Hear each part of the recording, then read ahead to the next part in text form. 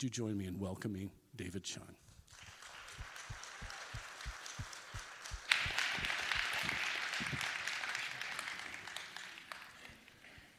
That's really heavy. Wow, good morning. The first Sunday of October the 3rd, I think, in my memory, Jesse started a new series, and he entitled it, Move Beyond. And last Sunday, Pastor Mark spoke from Mark chapter 12, and he said, this is the end of the series. When he said that, little did he know that I would preach today from Mark. And I want to give it a title, Beyond the Beginning. Because so many people are staying at the beginning, on the site of beginning, and they're satisfied. Beyond the beginning. What do you think is the mission of a preacher? What do you think is preaching? To me, preaching is to build a bridge between two different worlds. What are those two worlds? The first world is the ancient world, or the world of the ancient text. The Bible is not a, written book a couple of decades ago. It's ancient, old, thousands of years old book,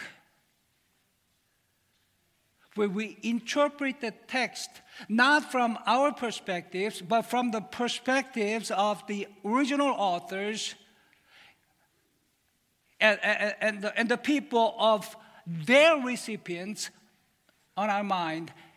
Ancient context, ancient people. But if we stop interpreting the Bible right there, we will fail as preachers, because the work of preaching should not stop at interpreting an ancient text, but we'll have to apply it to our postmodern lifestyle in the United States of America in the 21st century.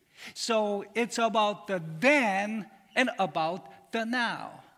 Interpret the text from the light, in the light of the ancient message, and then bring about the application to our time. I said application, not just mere transposition of what the Bible seems to say. Let me give you an illustration. In 2 Timothy 5:23, the Apostle Paul speaks to his spiritual son Timothy and says, Timothy, do not stop just drinking water, but use a little wine also because of your stomach illness.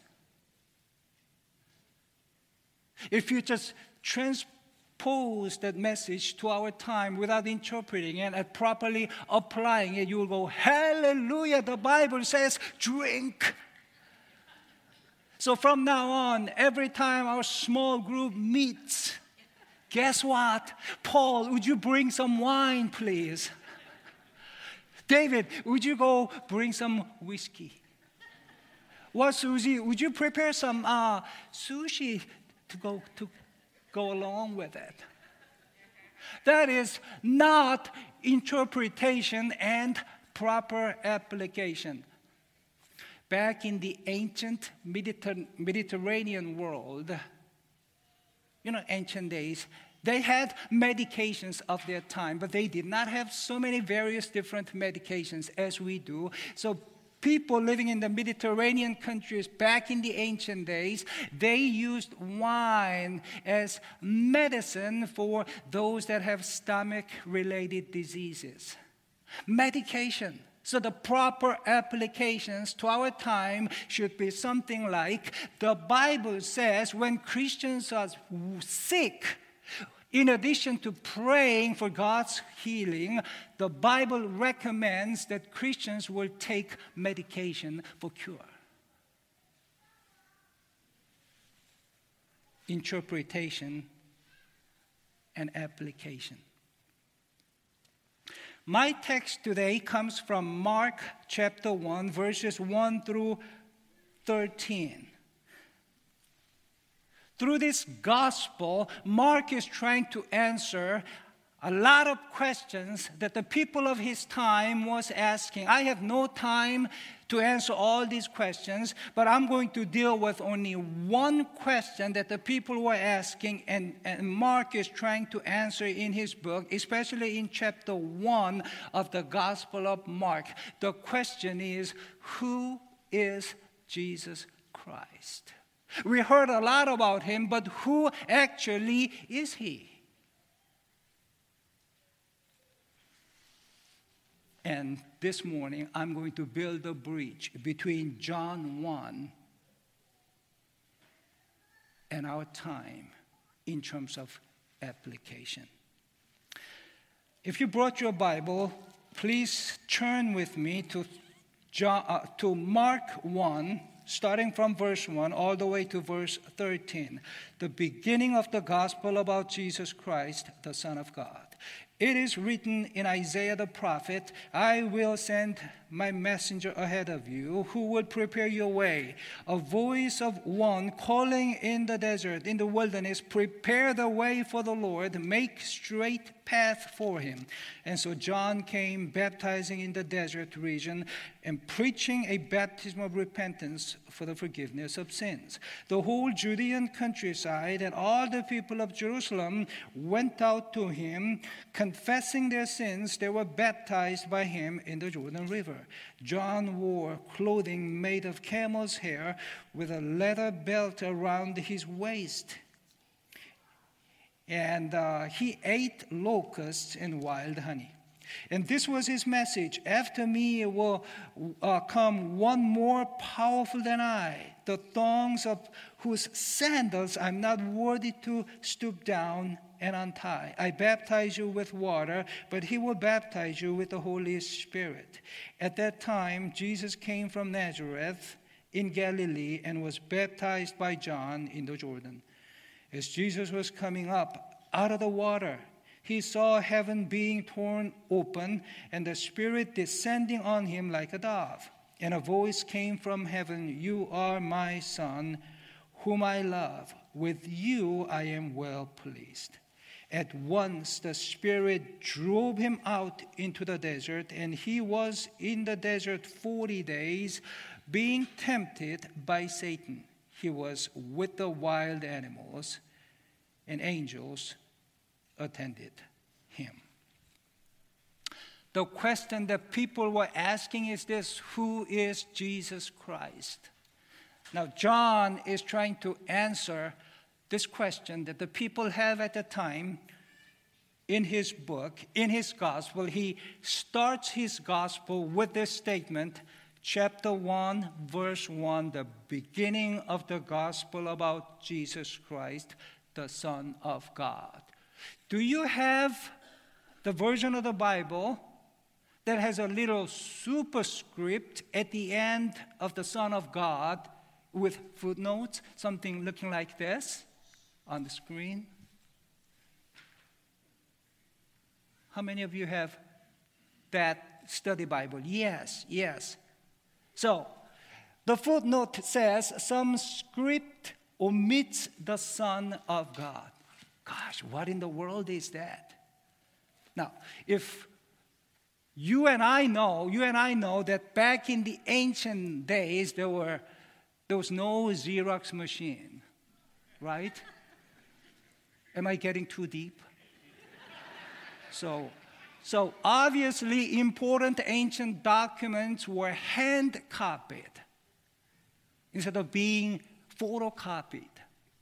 So, however, not anybody copied. Trained scribes copied important ancient documents, including the manuscript of the scripture. So if you have an analytical mind, as you will probably ask this question: well, some manuscripts omit the Son of God about Jesus, then which copy, which manuscript is the original writing of Mark? I feel like I lost some people already. So if you ask this question, one theological question, you will find an easy answer.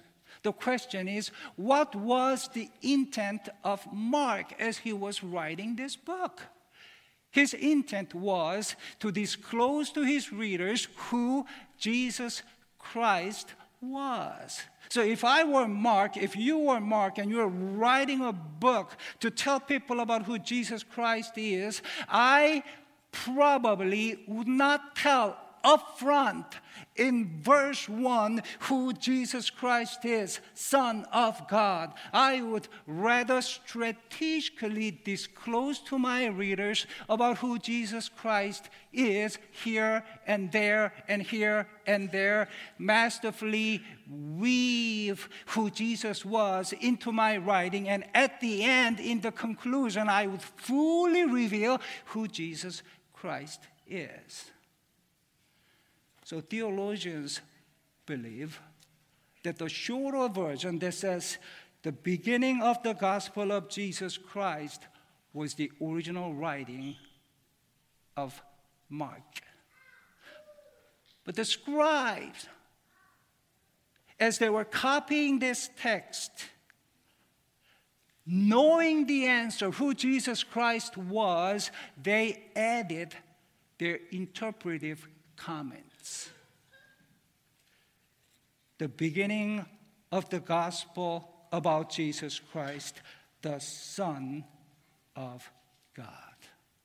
Having said that, the writer of this book, Mark, introduces the ministry of John the Baptist. John the Baptist came to this world not by chance, but by following God's providence, as his coming was prophesied by Isaiah and so many other prophets of the Old Testament. Now, Mark is introducing John the Baptist's message and his preaching. His message, however, did not have its focus on his own ministry, but his focus fell on who Jesus Christ was, that was going to come after him. I was born in the earlier part of 1960s in Seoul, Korea, and I grew up there in the 60s and 70s. Back then, Korea was a relatively poor country, so in my memory, as I was growing up, I was always hungry. But the first time as a young lad, when I read about John the Baptist, I'm going, wow, this man lived in the wilderness. He must have been pretty poor like me. Well, this man was living on locusts and wild honey. Didn't have a whole lot to eat. He may have been a poor person like me. But having moved to the United States of America, the wealthiest country in the world, our problem is not that of poverty. Obesity is one of the major threats to our health and well-being in the United States. As I read about John the Baptist, I'm going, wow, this man may have been a wealthy preacher because he could afford living on healthy, expensive natural foods. Locusts and wild honey. Now in verse 9, Jesus comes to John the Baptist, and he's being baptized into the river Jordan by John the Baptist. As he was coming out of the water, two amazing phenomena happened. There was a vision and there was a voice. Talk about the importance of audio visuals in our education. There is a visual and there is an audio. Now, as Jesus was coming out of the water, after he was submerged into the water, The scripture says, Mark wrote, the heavenlies were torn apart. It became wide open. And the Spirit of God came down upon Jesus like a dove. Amazing. Look at the voice of the verb. It doesn't say that the heaven opened itself up. It's not active, it's passive. The heavenlies were ripped open by who? By God. God ripped the heavenlies open for Jesus, meaning that anybody that comes to God through Jesus, they can directly come to God without any obstacles. Jesus is that kind of a person. And then an amazing audio voice comes from heaven.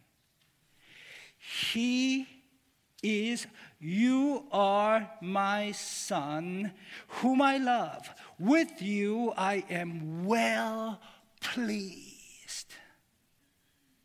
You are my son, whom I love. With you I am well pleased. Do you know who Jesus is? For the first time, Mark reveals to his readers who Jesus Christ is.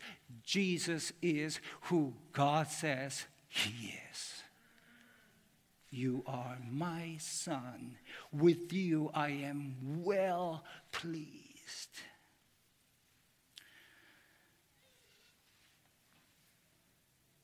Why does the baptism of Jesus matter? It matters because the baptism of Jesus establishes the identity and authority of Jesus Christ, the Son of God.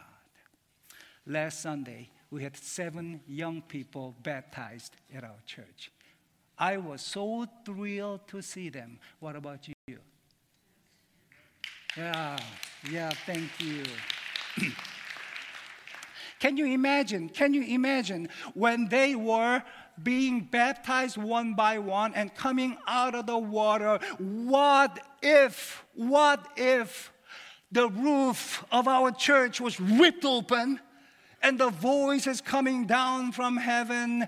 You are my son, Ian. You are my precious daughter, Janae. I am well pleased with you. There will be probably 2 responses. Some of you would say, hallelujah, God has accepted them. Some other people may have a heart attack and die right there. And the board will probably have a meeting and say, wow, how much money do we have to spend to fix the roof?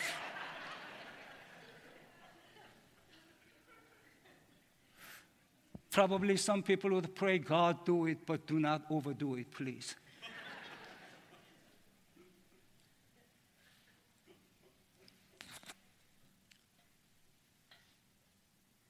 Mark, through baptism of Jesus, establishes who Jesus is.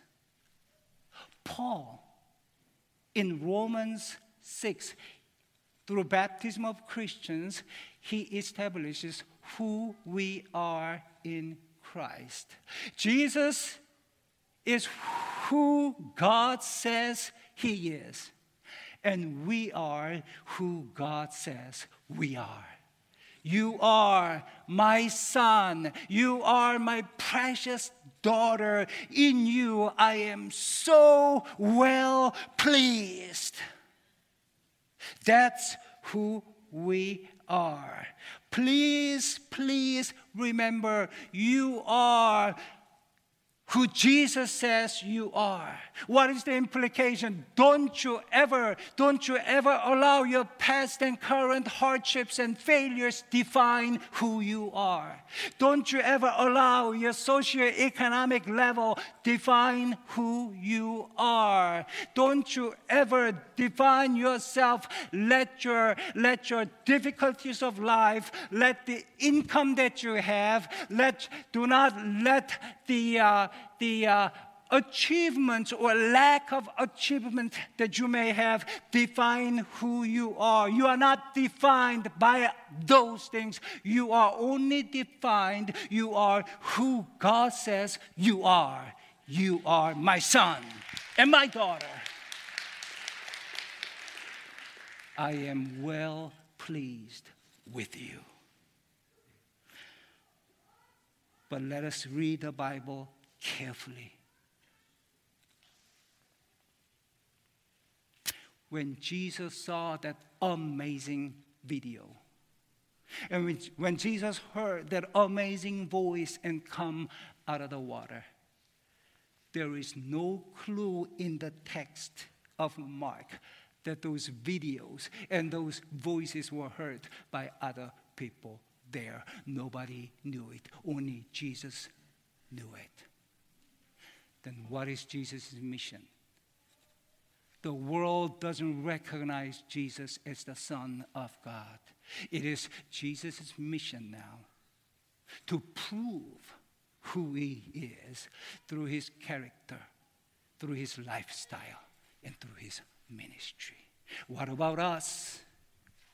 I know your Christian commitment, your profession of faith that was expressed in your baptism was so real, so genuine. I have no doubt about that. However, just because you are committed to Christ doesn't mean the world will recognize that you are a child of God, because the world didn't experience what you have experienced. The world didn't see what you saw. The world didn't hear the voice that you heard. Even your family may not try to recognize your Christian commitment. What is your mission?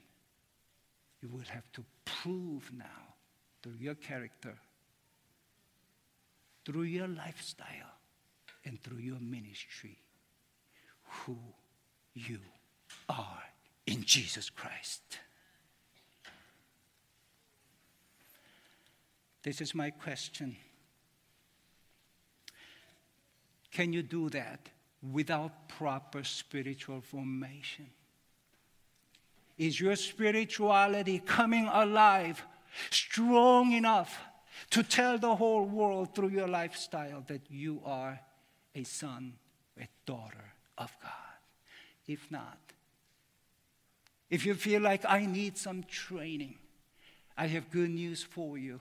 In the first week of January next year, our church will offer a couple more basic, very basic level discipleship training courses. If you're interested, please sign up. Even though you are not interested, you may need it.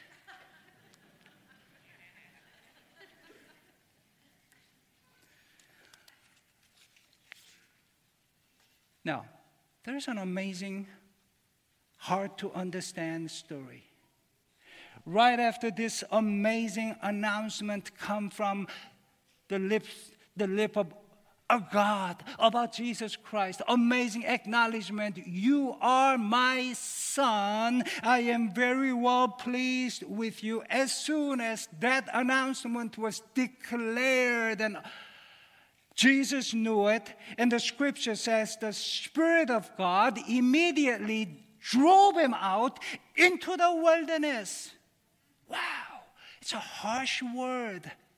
The Son of God being driven out, not gently escorted, but being driven out. To make it worse, into the wilderness. Not into the palace, but into the wilderness. To make it worse, the people that lived in the ancient world, the time of Jesus, their understanding of wilderness was different from our understanding. They believed that wilderness was the area where the sovereignty of God did not reach. Therefore, all the anti-evil forces, anti-God forces like Satan, devil, demons, and wild animals were living in the wilderness. That's the place where God's will is not being done. That's not the place where the Son of God should go. But the text says that Son of God was not led there, but God himself, the Spirit of God, drove him into the wilderness, to the place of suffering. What is the implication of that passage to us? I wish I could tell you the moment you professed Christ into your life and got baptized, your life will be full of blessing and you will only walk on the great red carpet. Hallelujah, you have achieved everything. I'm sorry. The moment you profess Christ as your Savior and Lord and you express your faith through baptism, you are being commissioned by God. Commissioning means conflict. Sonship means struggle. That's what the Bible teaches us. You will have conflict and struggle. Remember the people of Israel, 3 million people. God manifested himself in a mighty way, saved these people through amazing outworking of miracles, took them out of Egypt to the promised land. How long did it take? 40 years of travel. Where? In the wilderness. And God tested and trained his people in the wilderness. Even the Son of God was no exception. The Spirit of God drove him into the wilderness, the place where he was tempted, constantly tempted by Satan, and he was threatened by wild animals.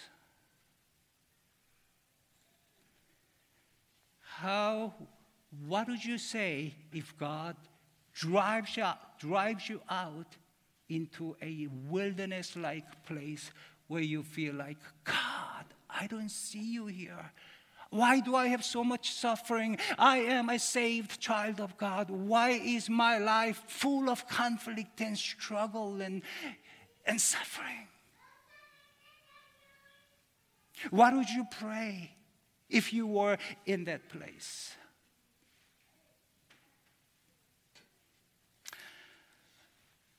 As I said, I was born in Seoul, Korea.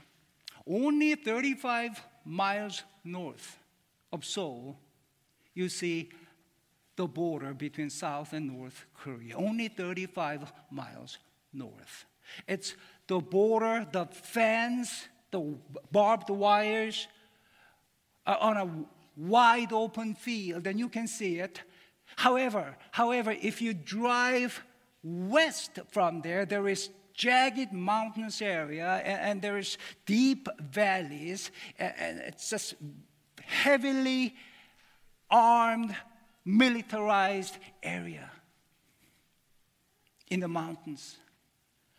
And I heard one day one of the soldiers stationed there got a 10-day vacation, so he rode a old dinky country bus to come home in Seoul. As soon as he stepped on the bus, he was looking for an empty seat, an occupied seat, a seat that's not occupied. He saw one seat way back, right at the center of that bus in the rear. He was so tired, he ran to his seat and to that open seat and sat down. As soon as he sat, he saw to his left an old, ugly country farmer woman in her work clothes, and it was kind of stinky also. To his right, though, he saw a beautiful, sleek, city young woman sitting right next to his right side. And now the driver is driving the bus in that jagged mountainous area.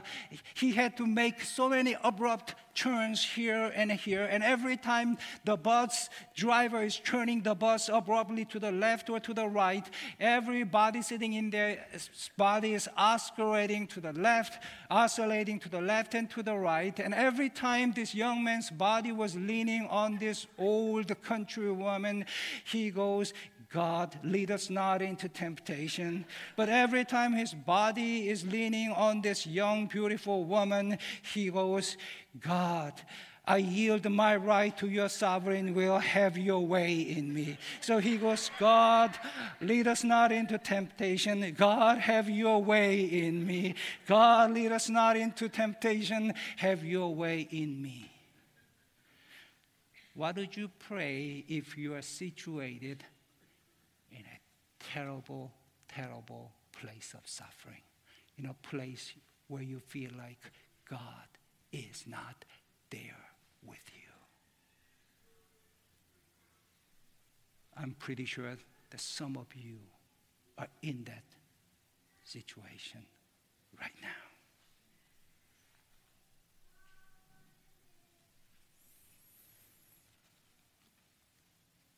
Commissioning means conflict. Sonship involves struggle. About this time, 31 years ago, in 1990, from the South Korean Army basic training camp, I was taken to the hospital. After I had excruciating pain in my abdomen, and I was losing a lot of blood through hemorrhaging. I was literally dying. The pain was so excruciating, I couldn't receive training. The doctors examined me for days, and they said, David, I'm so sorry. You're only 27-year-old young man, but you have incurable disease called ulcerative colitis. It's so deep. There is no medicine for it. The only way we can save your life is to cut off your whole large intestines and remove it from your body.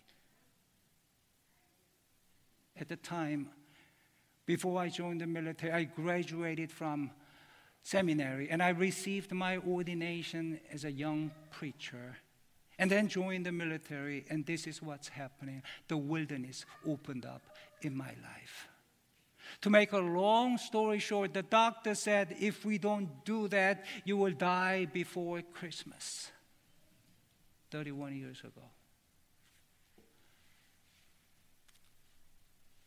Somehow, myself and my family decided we are not going to receive the surgery. The doctor said, if you're going to die, go home, die at your own home. So I came home, and I was dying every day, little by little. Hundreds of people prayed for me, prayed that God's miracle will come to my life. At the time, the chair of the ordination committee for me, for my ordination, sent me a letter. In that letter, he said, Pastor Chung, I'm not a young believer anymore. If I were a young believer, when I see your suffering, I would probably cry out to God, God, where are you? Your child is dying. Where are you? How come you are showing your providence in a cruel way like this? Where are you? Are you alive? But I'm in ministry. I've been in ministry for 30 years now. And I have a terminal degree in theology, and I know now that God disciplines his own child, not necessarily unbelievers. While I was dying, I don't know how many times I read this poetry written by an unknown man and wept so many times. When God wants to drill a man and thrill a man and skill a man. When God wants to mold a man to play the noblest part. When he yearns with all his heart to create so great and bold a man that all the world shall be amazed. Watch his methods, watch his ways. how he ruthlessly perfects whom he royally elects, how he hammers him and hurts him, and with mighty blows converts him into trial shapes of clay, which only God understands, while his tortured heart is crying and he lifts beseeching hands, how he bends but never breaks. When he's good, he undertakes, how he uses whom he chooses, and with every acts induces him to try his plunder out. God knows what he's about. When God wants to drill a man and thrill a man and skill a man, watch his methods, watch his ways.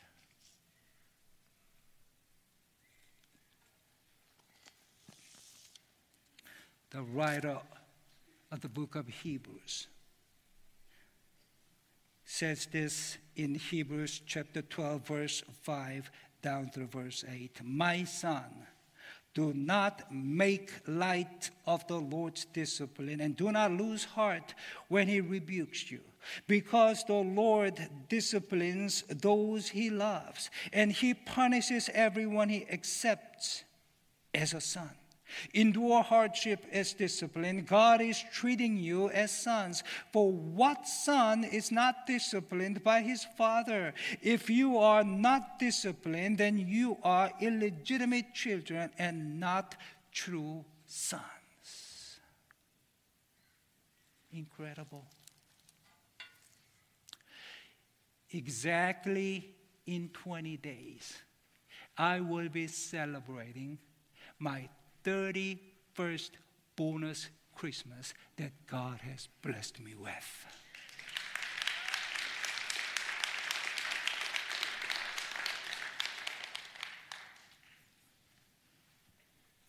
What does wilderness do? Wilderness is inevitably coming to everybody because God leads his son. He doesn't lead his son, he drives his son into the wilderness of life. What does wilderness do? Look at David, the shepherd boy David. He was a meaningless shepherd boy of Israel, but it was while he was in the wilderness that God molded his heart as a future king of great kingdom Israel. But while he was living in the luxury of his palace, somehow he was deduced into a rapist. It was while I was suffering in my dying death, in my dying bed, in my deathbed, that God molded heart to become an evangelist who will preach the word of God to the end of the world. Wilderness is a blessing. Wilderness is the place where we should meet God solitarily. Jesus was in the wilderness, constantly tempted by Satan for 40 days, constantly threatened by the wild beast for 40 days without ceasing. But look at the text. The Bible says, in the midst of all those crises of life, angels attended Jesus. God's presence is experienced through struggle and through conflicts. Let me summarize my message and conclude my message today.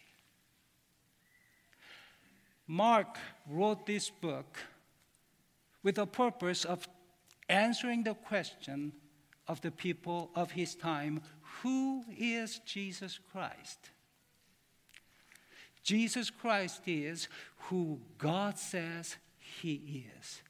You are my son. I am very pleased with you. Who are you, ladies and gentlemen? If you are a professing Christian, you are who God says you are. You are my child. You are my precious daughter. You are my precious son, in whom I am well pleased. Nevertheless, the world around you will never acknowledge that you are the child of God because they didn't see what you saw, because they didn't hear what you heard.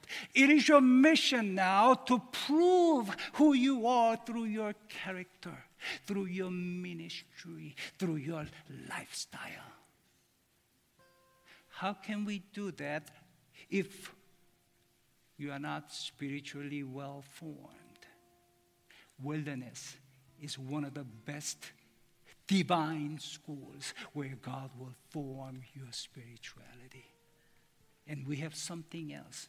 In January, from the first week of January, we're going to offer a couple more classes on discipleship, where you will learn discipline to grow in Christ. We have trained disciple makers that want to reach out to you and work together with you so they will grow together. Look at the screen. I'm inviting you to this endeavor of growing together as disciples. Do you see the screen? I see the screen. There are no words. So, no, the next screen, amen. Momentarily, I felt wilderness. But now, if you are interested, please text training to this number on the screen. If you are not interested, please know for sure that wilderness will come to your life. Are you trained for it? If not, text training to this number. We'll figure out how we can grow together as we go through the wilderness of life. Shall we pray? Father, we thank you for your word. Thank you for the grace that you have given us, that you have saved us, and you have endowed upon us this precious privilege of becoming the sons and daughters of the Most High God. We do not take it lightly, Lord. Help us to faithfully prove who we are through the way we live, through the way we deal with hardships, and through our witnesses for your glory and for your kingdom. In your name we pray. Amen. Yo, subscribe to YouTube channel. Subscribe to this channel.